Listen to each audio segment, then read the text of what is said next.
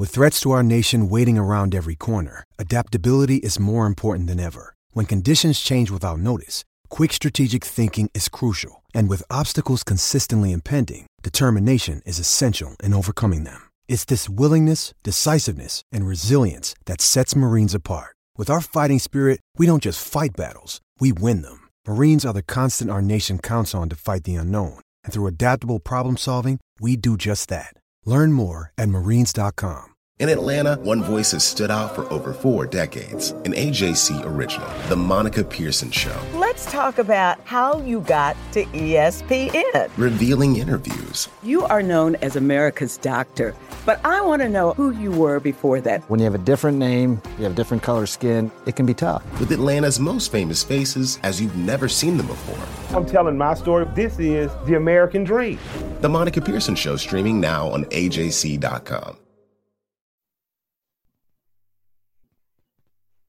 Hey everybody, this is Doug Robertson of the Atlanta Journal-Constitution with another edition of Southern Fried Soccer Podcast. It's been a long time. It's been since the second game of the season, the win against Cincinnati, that I've posted a podcast because really there have been no games. There have been news, but not a lot of impactful news. But I'm glad to be back with you today. And the reason I'm back with you is I have a special guest, Kevin Egan, who I'm sure y'all know and I know you love. His employer, Fox Sports South, one of his employers, is going to do a big binge of all the MLS Cup playoff games this weekend. Starting on Friday at 7 p.m., the series against NYCFC will be broadcast. Saturday at 7 p.m., the series against New York Red Bulls will be broadcast. And on Sunday at 7 p.m., the MLS Cup, Atlanta United's first major trophy, will be broadcast. Kevin does play-by-play for Fox Sports for Atlanta United games. Kevin, how are you doing during these weird times? I'm absolutely wonderful, Doug. Great to be chatting with you on your podcast. I hope you and your family are well and staying safe. We are, and I'm glad we were talking a little bit before that your son, your baby boy, is doing well as your wife. You know, we're spending so much time together, so he's used to having mom and dad now around every single second of the day, and it's been great for me because usually I'd have to travel, and it's not the case right now, and I'm setting up all sorts of obstacle courses for him. You know, we're scoring goals in different ways. We're rolling balls down slides and through tunnels, and he calls the ball a goal. So he says goal, fun. And he's kicking it 3-4 times in a row now. So I'm loving every second with him. That is awesome. Is he right-footed or left-footed? What's he showing? Leaning with the right foot. Okay. Yeah, a little bit of both. I'll try and get him working on the left as soon as possible. Yeah, I know you're a big Messi guy, so he's got to get that left foot working. Yeah, exactly. So thinking back, yeah, and like you, I miss the travel. This being at home a majority of the time it's a little strange. It's taken me quite a few weeks to get used to it. But, you know, everybody's got to make a sacrifice, I guess. Yeah, the mental side of things can be tough at times, you know, but yeah. you realize that you're doing it for the greater good. Stay at home, stay safe. It's for other people, not necessarily yourself. So it's been absolutely fine knowing what's out there and knowing that this is a silent killer and so many families have been affected. So for us, it's been a no-brainer. Just stay home and stay safe. And I'm glad to hear that all of your extended family is safe as well. So let's talk about these games. NYCFC, that series, that was the one that one of the guys said in the series that I've been writing, the behind the scenes, that once they got past NYCFC, they felt they had a good chance to win MLS Cup. What do you remember about that series and going into that series that made it such a challenge for Atlanta United? It's interesting you say that because you get by NYCFC and you've still got to play the New York Red Bulls, which in many ways had the mental edge and the results over Atlanta United from previous meetings. What I remember about the NYCFC game was there was a different approach from Atlanta United. You remember the season ended with heartache, losing out on the Supporter Shield away against Toronto, shipping goals for fun that day. I thought the team were ripped to shreds without Miguel Almiron, who was injured. And if you remember that season, Atlanta United started the regular season campaign losing, scoring or conceding 4 goals against Houston and conceding 4 goals against Toronto to end the regular season. And inside those 2 horrendous games was majestic football from Tata Martino's men. Now they go into the playoffs, having conceded those 4 goals in Toronto. The sensation is a bad one. Tata Martino has that short amount of time to completely rejig this team and their approach. In New York at Yankee Stadium, there was a hard-nosed approach. There was a tenacious, aggressive approach to the defensive play. And obviously there was a tweak in tactics. They went to 3 at the back. I would say it was more a 5 at the back, actually, because you had Escobar on the right, Garza on the left, and Laurentowicz on the right-hand side of the 3, LGP on the left, and Parkhurst in the middle. And you saw away against NYCFC and away against the Red Bulls pretty much 5 at the back, making themselves really hard to break down, counter-attacking with absolute pace and power. And I thought you saw a brilliant performance. You know, Miguel Almiron was offside. There was a goal disallowed. Remember, you had to go all the way back to the very beginning of the attacking phase of play at Yankee Stadium. And it was Miguel Almiron from a corner that was offside when Gressel touched it back to him. And that eventually led to Almiron scoring. And Atlanta United fans were raging at the time because they thought that was the opening goal of the game when Almiron's volley looped over Sean Johnson. But sure enough, moments later, Remedi scores the only goal of that game, which was a tap-in. He nearly couldn't miss it, even though he had to bundle it over the line. And the one thing I remember about that goal was, yes, it was an ugly goal in terms of Remedi bundling it over the line. However, it was an unbelievable volley from Joseph Martinez that led to that chance. It was a corner. Martinez volleyed it, a really hard technique to master. Johnson saves it, and Remedi tucks it away. And then you win 1-0 away. You're thinking, go back to Atlanta, box this off. And that's exactly what the team did, winning by 3-1. The things that stood out for me that day were Escobar's willingness to get forward. And it's something we've become accustomed to. When he plays in that right-hand side as a wing-back, he is so unbelievably athletic, and he catches people with his speed. And that's how Atlanta United got off the mark that day. It was Escobar got in behind, Nagbe thread the needle, and he was brought down for a penalty, which Joseph tucked away. Escobar really – he'd been a good player, obviously, during the regular season, or the team wouldn't have had the success it had. But when he moved to that wing-back position and just – I don't know, like the governor got taken off his motor or something, he was just up and down that wing. And even if a guy had a few yards on him, he was going to catch that guy. And conversely, that guy was not going to catch him if he got around him. That attacking mindset was amazing. And it did enable Tata to put that 5 in the back because he knew on either side, Garza and Escobar had the pace to easily take that back 5 and turn it into a back 3 and an attacking, 4 or 5, however many channels he wanted to run the guys into, going down the other side of the field. That was, to me, he was arguably the MVP of the playoffs, was Escobar. Oh, without a doubt. The 2 goals everybody wants to hone in on, but it was everything else, that tenacious approach defensively, but also getting forward and covering so much ground. The 2018 season, Doug, was fascinating on a tactical front because if you were to ask what system Tata play, you've got many cocktails to choose from. This was hard to sum up. And I just think that is the sign of a wonderful manager. The fact that you can change things up mid-game, like they did in many of these games in the playoffs, and the players are so well drilled, they completely and utterly understand what your message is. And you're talking about Tata trying to speak English to certain guys as well, trying to get his message across to many different players from different nationalities. And it became so easy for these guys because they worked on that small detail every single day. And you saw that early on in the playoffs in the win against New York City. In that game at home again, Almiron scores that amazing golazo, the free kick from distance. And then Joseph Martinez wraps it up with a belter late in the game, the 3rd goal. And then it was all smiles. And you had that feeling at Mercedes-Benz Stadium that day that this playoff run could be something special.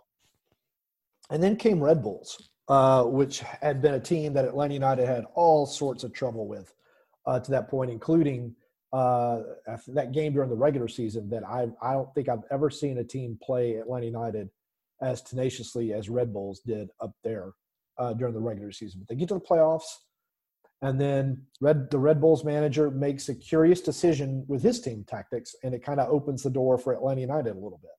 Yeah, and that was the result, I think, that nobody expected that day. Nobody expected Atlanta United to win by 3-0 against this side that had the edge over Atlanta. And now you come to crunch time.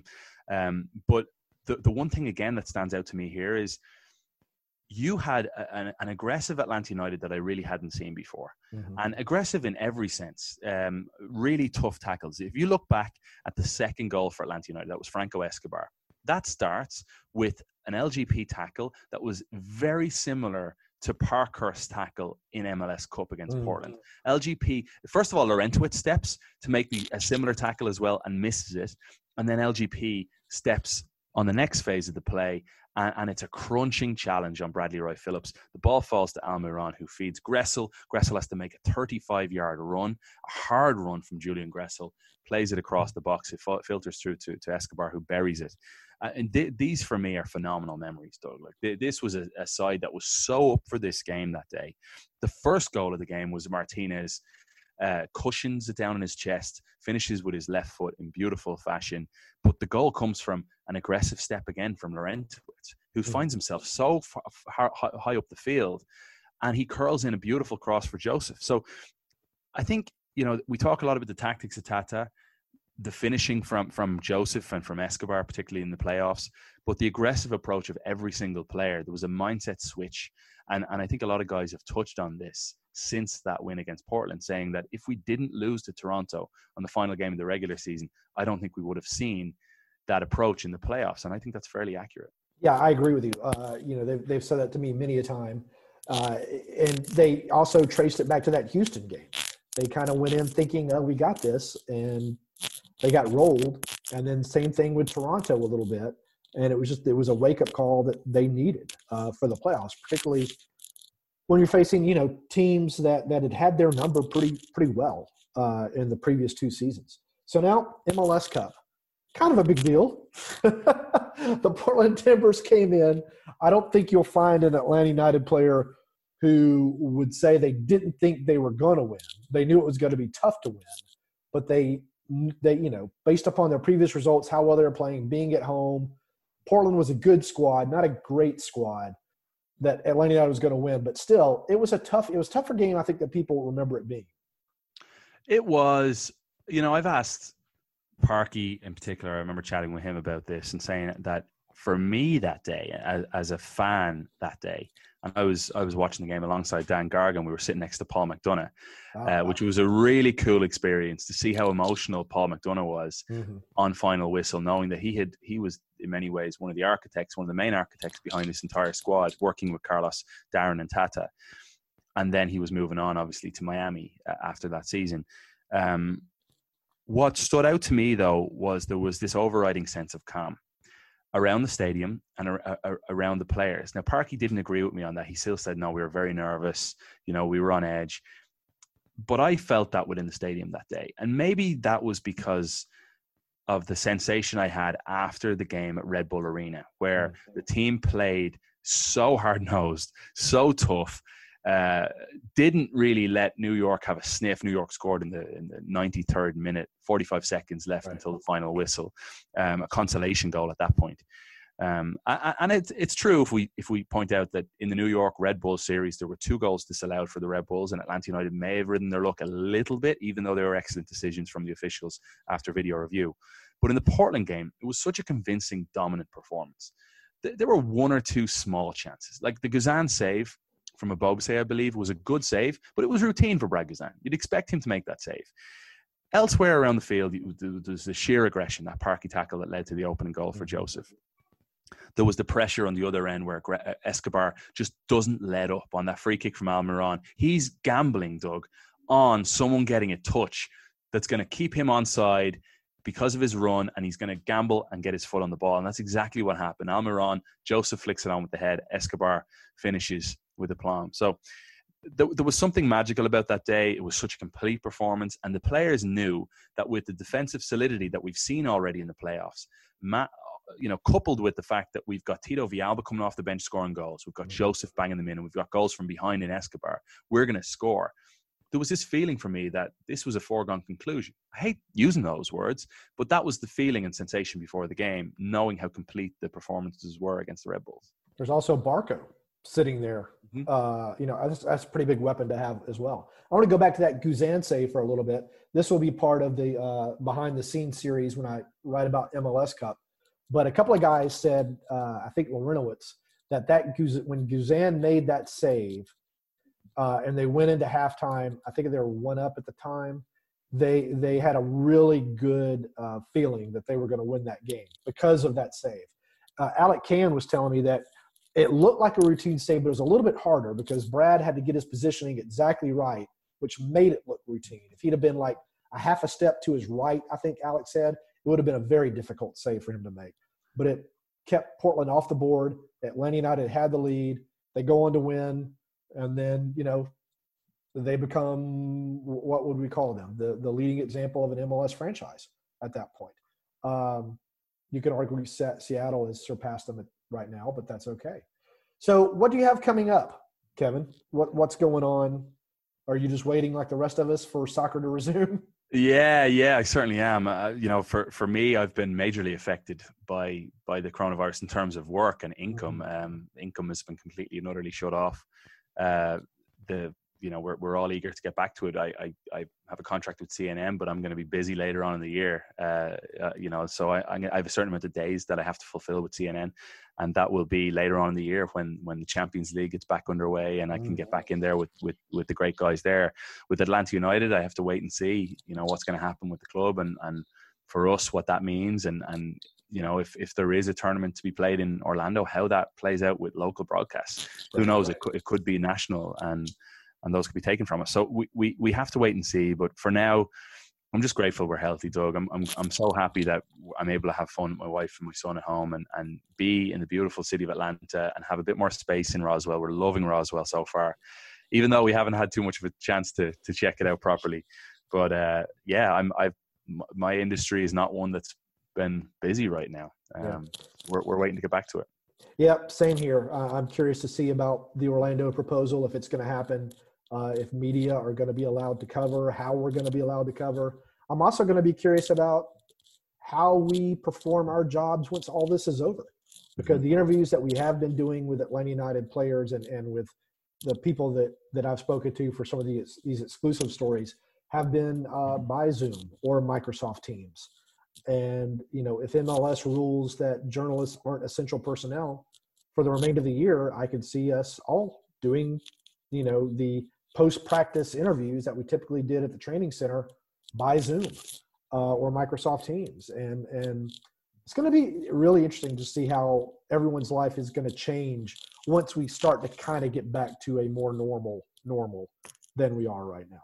Yeah, certainly. And the idea that we may have to do more of these from home makes you want to prepare for that. And right. A small thing, like we're renting a house in Roswell right now with the idea of buying maybe next March if we can. And now all of a sudden I'm saying to my wife, Meg, I'm like, well, we're learning a lot from this renting process. Like I need a space for a little studio. Mm-hmm. It's imperative now for what I do. It's so important. I'm going to be, I haven't announced this yet, but I can say it here for a first time. I'm going to be host of all ICC's coverage. And I'm going to be anchoring a show for the ICC every week from home. So that may be green screen, I think it's going to be, or this background that you see right now. But I'm looking forward to starting that. We're going to record our first show June 1st and run throughout the summer and most likely all next season as well. So there's lots of things in the works, but a lot of them are involved with being at home, and we've got to become used to that in many ways, and hopefully we can get back to some semblance of normality or full normality. And I can't wait to be back in that booth, Doug. I'll be honest, I really miss the feeling of looking across to my left from the booth and seeing those fans going absolutely nuts, and the cannons going off after a goal. And I never want to say we take it for granted, but maybe we did. At times you just take something for granted that you're used to being there, and you never think it'll go away, but we've got to just sap up every single second of it when it comes back. Congratulations on that ICC job. That's fantastic. And I agree with you. We really do need, and me in particular, I get jaded and I get callous and I get grumpy, need to do a better job of appreciating what we have. So again, Fox Sports South is going to rebroadcast Atlanta United's MLS Cup playoff run. Friday at 7 p.m., the series against NYCFC. Saturday at 7 p.m., the series against Red Bulls. And Sunday at 7 p.m. will be the championship game against Portland Timbers. Kevin, how can people find you on social media? At Kev_Egan on both Twitter and Instagram. All right. And you can find me on Twitter at Doug Robertson AJC. And I can't remember my Instagram, so don't sweat it because I don't put anything on there. It's just not part. I can't get that into my thinking that I need to put stuff on Instagram. It's all good. It's all good. It's overhyped. All right, Kevin. Thank you very much. And please follow this podcast on iTunes. The AJC's trusted veteran political voices, Greg Bluestein, Patricia Murphy, Tia Mitchell, and Bill Nygut, are the essential source for Georgia politics. The Atlanta Journal-Constitution's Politically Georgia. Sign up for the newsletter, download the podcast, subscribe to the AJC. I'm Ernie Suggs, race and culture reporter for the Atlanta Journal-Constitution. And I'm Nedra Bone, lifestyle columnist. Atlanta has been known as the Black Mecca for so many years, but that means something different to everybody. It means everything to me. I've been living here for 24 years, and I am still amazed at how rich the city's Black culture continues to grow. Every day I wake up, I learn something new. Well, you all can learn something new by subscribing to the Atlanta Journal-Constitution's new newsletter called Unapologetically ATL. It's all about the people, the events, and the entertainment happening in Metro Atlanta that Black people might want to know about. Like historically Black colleges and universities. Atlanta's thriving art scene. And the city's growing neighborhoods. Wherever you live, we want to hear from you. We want to hear what issues are important to you. So subscribe today at www.ajc.com/unapologeticallyATL. Only from the Atlanta Journal-Constitution.